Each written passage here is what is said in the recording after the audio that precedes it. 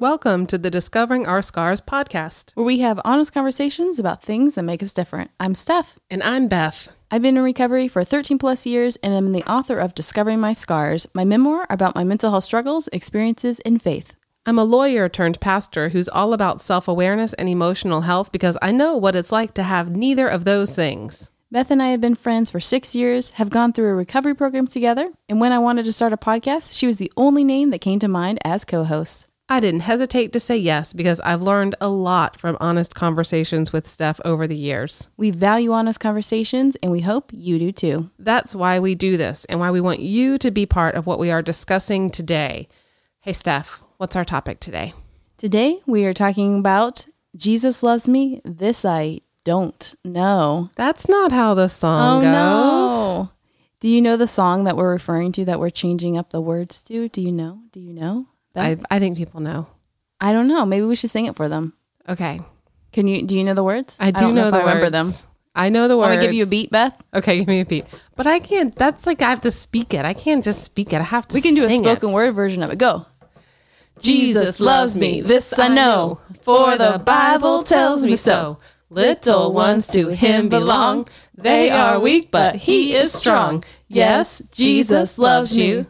Yes, Jesus loves you. Yes, Jesus loves us. The Bible tells me so. Woo! That was not rehearsed, folks. And I hope you didn't turn off the podcast. Sadly, it's true. That was not rehearsed.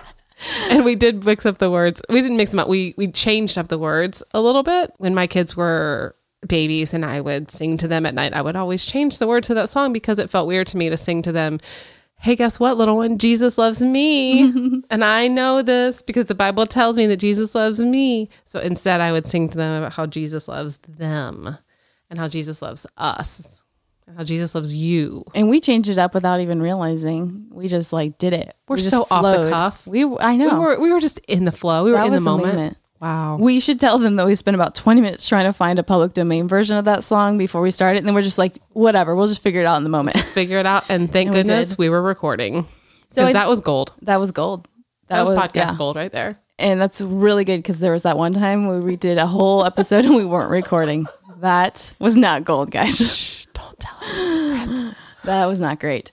Well, I think we've talked about Christianity and God and Jesus and all that stuff before in our podcast. And that's something that we talk about because we both are Christ followers. Beth, as you know, is a super pastor. I added super because, she's the best. Definitely not in my title. Super is definitely not in my title. I'm going to make her new business cards, guys. It'll be okay. I guess we both know that Jesus loves us, but I think there's a lot of people that don't know that. And that's a very simplistic, Jesus loves me. It's a very simplistic word. And I think sometimes Christianity is dumbed down into that simplistic things. And I think that can be harmful. Am I off base? What do you think about that? Well, so it is really simplistic, but it's also so powerfully true. I mean, it's just a small collection of words to say Jesus loves you or to say Jesus loves me, but the truth that is in that is very powerful when we can really let ourselves feel that. But I don't know that it always gets communicated in a way where it can be received as something that is honest and true. And that's a real shame. There's this concept that Jesus loves you. Jesus loves everyone, which I agree with. But, as humans and as free thinkers, why does that matter? And I know growing up, one of the things that was told to me, a big reason for why that matters is if you don't accept Jesus, you're going to hell. Well, that's a little intense. That's, to me, that's not a good enough reason. Like, I'm living in the here and now. Why do I accept Jesus today when I could accept him on my deathbed and then I will go to heaven, right? Right, Pastor Beth? I mean, I do think that is something that people say. We do have signs popping up around town now, like on the telephone poles that say, today or else, right? Accept Jesus today or else. In marketing, I think they would call that creating a sense of urgency, right? Like this item is on sale only for a limited time. So you got to buy it today because it might not be here tomorrow.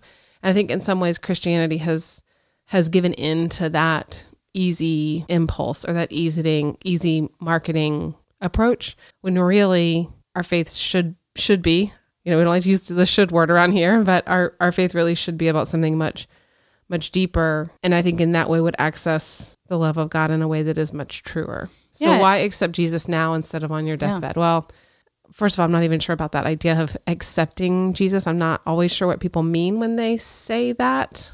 But I would say that in my experience, in my own life, my life is fuller and more whole and feels more abundant, not in terms of material things, but just in terms of love and loving kindness. All of that is present in more abundance when I am spending time with the God who loves me. And how do I know that God loves me? I know that God loves me because I know God through the person of Jesus Christ. If I waited until the end of my life to say, oh, okay, God, now I've got my 95 years in. Now I'm ready I've done it my way for 95 years. Now I'm ready to say, sure, let's be on board together. I think I would have missed out on decades of relationship with God that make my life better. Yeah, I will have to say when I was 6 is when I accepted Christ, whatever that fully means. To me, it meant I accepted that Jesus was bigger than me and was someone I wanted to follow the principles of and believe in something bigger than myself. And I believed that this was a real person, unlike Santa, referred to last week's episode. And for me, I'll have to say though, when I was 6, the reason why I wanted to have Jesus in my life was because I was told in church that day that, if you walk outside and get hit by a car and you don't know you're going to heaven, you need to accept Christ today. That was the reason why I made that choice at 6. So it worked. The fear worked on me. I don't agree with that I don't think that's a great way to go, but it did work for me at a young age. And because I did that at such a young age, I feel like I have purpose in life. I have something, not to go back to our last week's episode, but like Santa, they say, is always watching you. Mm. Well, I think God's always watching me and not in a weird way. So I don't think is someone watching? Maybe I can steal some money from a cookie from the cookie jar because no one's watching. Someone's always watching me. God's always watching me. And and that gives me comfort, actually. It gives me comfort that I'm never alone. I always have, a presence with me, and I'm not just alone on this planet just trying to figure stuff out. I have someone that's always encouraging me and helping me and motivating me to go, in the right direction. And so for me, I can't imagine life without Jesus in it. I mean, Jesus, it's a hard concept because you can't see, touch, taste. So how do you know it's real? I mean, Hawaiian bread Jesus. I get to taste Jesus every Sunday. That's true. In communion, Jesus. You can taste Jesus. But for me, I know that he loves me because he brought you in my life, Beth. He helped this podcast come about. He gave me the most beautiful, wonderful dog in the world, Mac. And he gave me great parents that I've learned from and I've had struggles with, but have stood by me and have provided for me. And those are the ways that I know that Jesus loves me and that have a better life because he's in it. But to me, I live in the here and now. So knowing that I'm going to heaven or hell is not a big daily occurrence for me. I don't really spend a lot of time thinking about it. Afterlife is kind of a big concept that I don't need to spend a lot of time on. I think I'm going to heaven. I hope I am, based on the simplistic version, I've accepted Christ, so I'm going to heaven. But that's not my everyday motivation for praying. Is that your motivation, Beth? It's not my motivation. And there was a season where I really worried about this. And I really worried about people who I care about who are completely outside of the church. I don't think they're outside of Christianity, but let's say they're outside of church. And I really worried about what was God doing. And I finally decided that I know, KNOW, I know that I can trust God right here and right now. And if I can trust God with my present, then I have to trust God with my future. And I have to trust God with the people I love. So I know God to be trustworthy. And so it's not that eternity or some sense of an eternal destination doesn't matter to me. It just is so far outside of my control that I am comfortable leaving that to the God who I know to be love. So Jesus loves me. Like it is simple, but it is really true.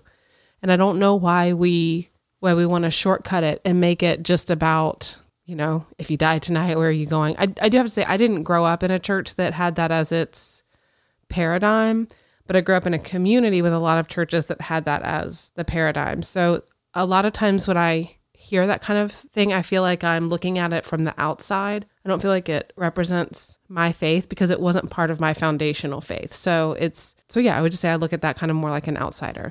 My faith foundation has always been about relationship with God and about the fact that God is love and about the fact that God is always reaching out to humanity to try to build a relationship, and that our free will is whether or not we're going to accept that relationship.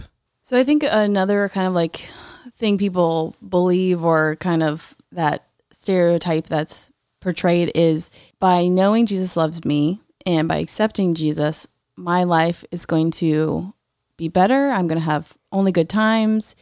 Do you feel like that's an accurate depiction of life as a Christian? I don't feel like that's an accurate depiction of life as a Christian. I don't even think that's a biblical picture of what life with God is like. When you really dive into the biblical stories, you've got the people who God has chosen and they've been enslaved and they're living in these terrible conditions. God comes to them and says, I have a different life for you. Moses, I want you to lead my people. Pharaoh, let my people go. And nothing about that journey was easy, right? So there's a biblical model right there where it wasn't easy. If you back up from that and you go to the story of Joseph, the one with the amazing Technicolor Dreamcoat, like his brothers threw him in a well and he spent time in prison under false charges. Like nothing about his life was easy. If you fast forward past the Moses story and you look at the life of King David, there's no one in the Bible who's described as being closer to God or more in God's favor than King David. And he has a son who tries to usurp his power. Like nothing about that was easy, right? So I don't know about this idea that life should be easy. I don't think life was easy for the disciples when they were following Jesus. I don't think that life was easy for them after the crucifixion and resurrection and ascension. We have pretty well documented church history about the martyrdom that happened. And, we believe that Paul wrote a huge chunk of the New Testament, but that he was executed by the Roman government. So I don't know why we think that life should be easy if we're Christians. I totally don't think life is easier as a Christian, but I only have experience as such. There's been moments of my life where I prayed about what to do next, and the thing that I was hearing was next for me was the scariest thing, the scariest option, the hardest option. And I mean, writing my book, that was a scary thing to do. Releasing my book, finding a publishing company, publishing my book was a scary, scary thing to do, was a hard thing to do. And the only way I was able to do it was because God was behind me and he said, this is the time. And I was like, but I don't know, I'm really scared and I don't think I can do it. And he said, you can do it. And I'm right here and it's going to be hard. And I'm really proud that you're able to do this, that you're doing it. And I'm still scared every day about it. I'm still like, oh my gosh, I'm talking about real deep stuff. And I've had some training with my publishing company and I learned all these new things. And it's like, how do you sum up your book in one line? How do you really sell your message? I'm like, what's my message? I don't know. So I'm working on that. Hopefully God will just magically tell me what that is. And I'm here to say that there's not been like this magical, it'd be fun if God was magical and just like things just happen.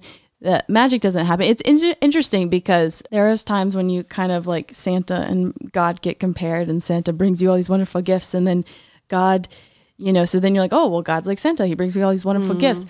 Well, he does bring wonderful gifts, but it's not in that very like cut and dry, like here's a present, unwrap it. It's in such interesting, like he brought me Mac, but it was a hard, like first few months with her was hard. First week with her, like I was like, I'm more stressed than I've ever been. Even though like these wonderful gifts, it's not like I have a gift and now everything's better.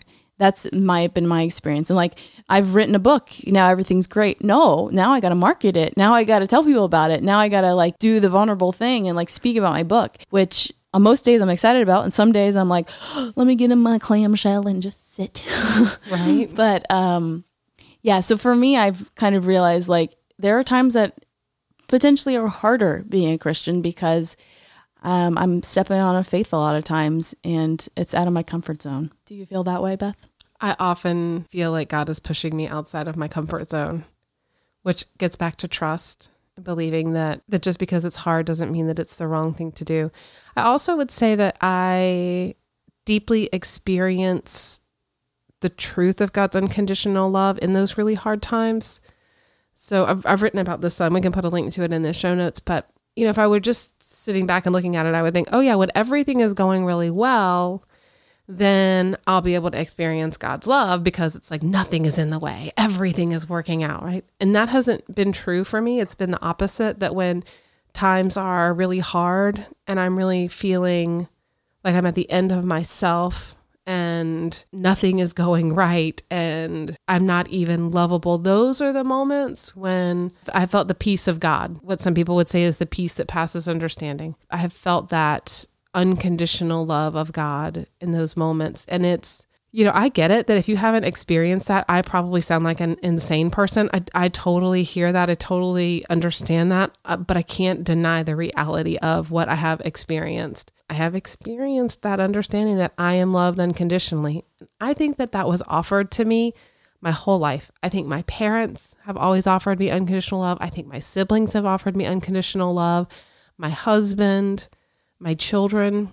I didn't understand it until I experienced the unconditional love of God. Then that's something that's totally different and life-changing and should change how I live. Do you think you can feel God's love without loving yourself?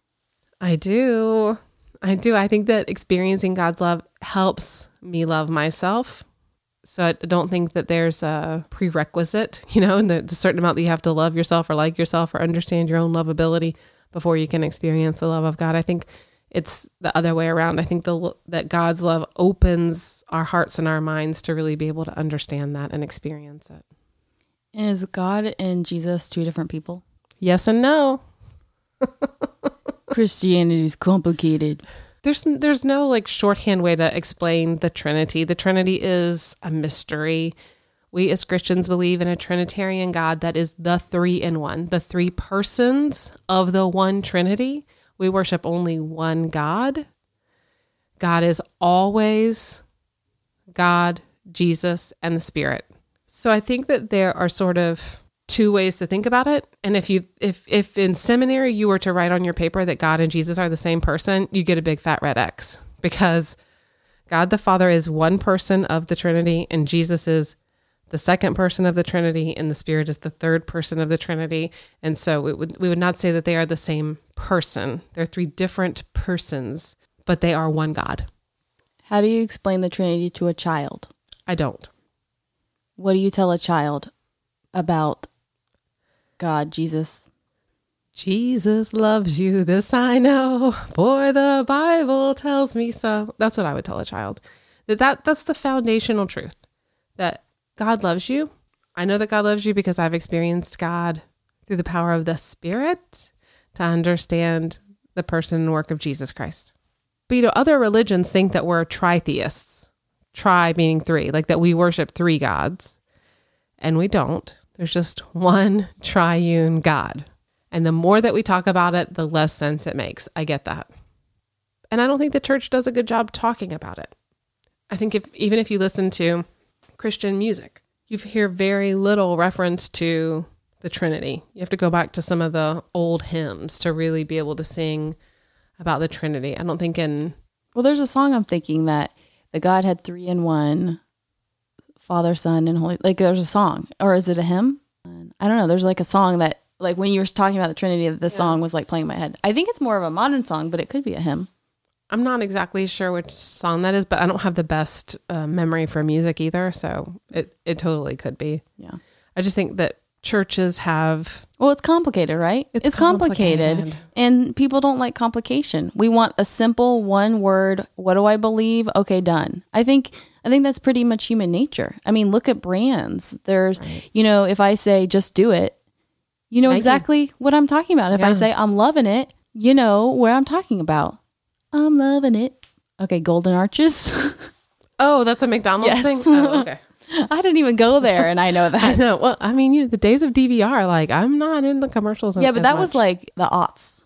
The 2000s. Yeah. Because Justin Timberlake recorded that. But we want that simple to understand phrase. I think we also want to be able to explain what we believe and why we believe it in a way that really comes to us through the enlightenment and our ability to learn and explain and rationalize everything. We want to be very scientific about things, and God is just bigger than that. So I mean, I wouldn't describe God as magic, because I think that can be a confusing term. I do think God does magical things though, but I would describe God as supernatural. God is outside of nature. God created nature, so therefore God is outside of it. God's also outside of time. So I think that we going to shortcut that and just be like, here's a simple explanation that we can all wrap our minds around and we can all agree to, and we can explain it and we can justify it. So if somebody knows that God loves them, what's the next step? When I started my blog 5 or 6 years ago, I really wanted to share the message that I was learning to live loved, that I had experienced this transformation of just knowing about God and actually having, pretty decent relationship with God, to really having experienced the unconditional love of God, and that transformed how I looked at every relationship and how I looked at the world and how I looked at other people. And so the message of my blog was learning to live loved. Let's live loved together. So what does it mean to live loved? It means to not feel like you're having to always earn love from other people because you've got the love of God. It means not feeling like there's a limited amount of love to go around because God's love is abundant and not scarce. It means that you have freedom to love others because God's love is so abundant in you that you can't help but share it. For me, once I really experienced that unconditional love of God, I think that it transformed how I looked at myself and the world. So Beth, you talked a lot about the Bible, the biblical stuff today, and that was reminding me of the Bible's tough to just pick up and read. Like, it's in every hotel room, but it's a tough book to pick up and understand. Which is why I want to plug something, because you have made the Bible actually manageable and meaningful. That's right. The M&Ms. That's my thing. So Beth actually has this really cool program. Yeah, it's like a workshop. A workshop. I actually have it set up now that you could do it as a 5-week small group study, and I call it Bible 100. And the idea is that you can learn about the whole Bible, Genesis to Revelation, in 100 minutes or less.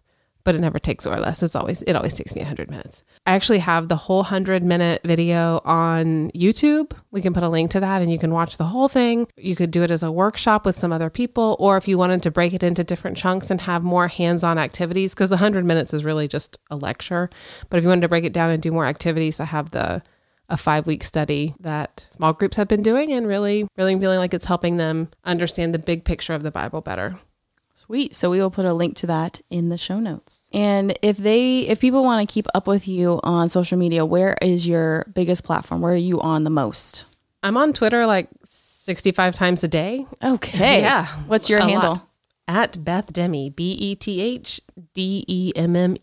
Nice.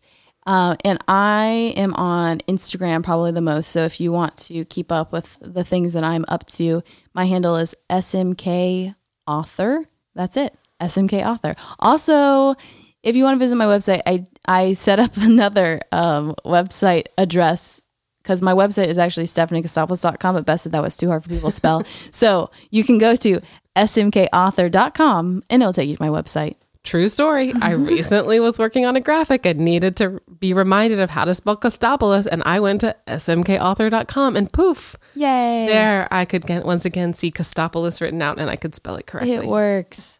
Well, we have a question for you. So every podcast, we like to ask you a question that you can call in to our voicemail number to answer. And today's question is a question. We want to know, do you have any questions for us? But please don't ask me questions about the Trinity, y'all. Please do. I'd love it. As someone who is serving as a pastor and who is in seminary, I feel like deeply immersed in how difficult it is to talk about things now like that you've talked about that, I can't cut that section out of this episode. So I hope you enjoyed it because I couldn't cut it out. So if you have any questions for us, please call into our voicemail number. And the number is 850-270-3308. At the end of each episode, we like to end with questions for reflection. These are questions we've written about today's show, and Beth is going to read them, leaving a little space between for you to pause, and you can answer them out loud to yourself, or you can go to our website, dospod.us, and you will find a downloadable PDF. Number 1, how do you know if Jesus loves you? Number 2, does it matter to you if Jesus loves you? Number 3, what does it feel like to be loved unconditionally? Number 4, is there anyone in your life you love unconditionally? And number 5, do you feel there is societal pressure to believe that Jesus loves you? This has been the Discovering Our Scars podcast. Thank you for joining us.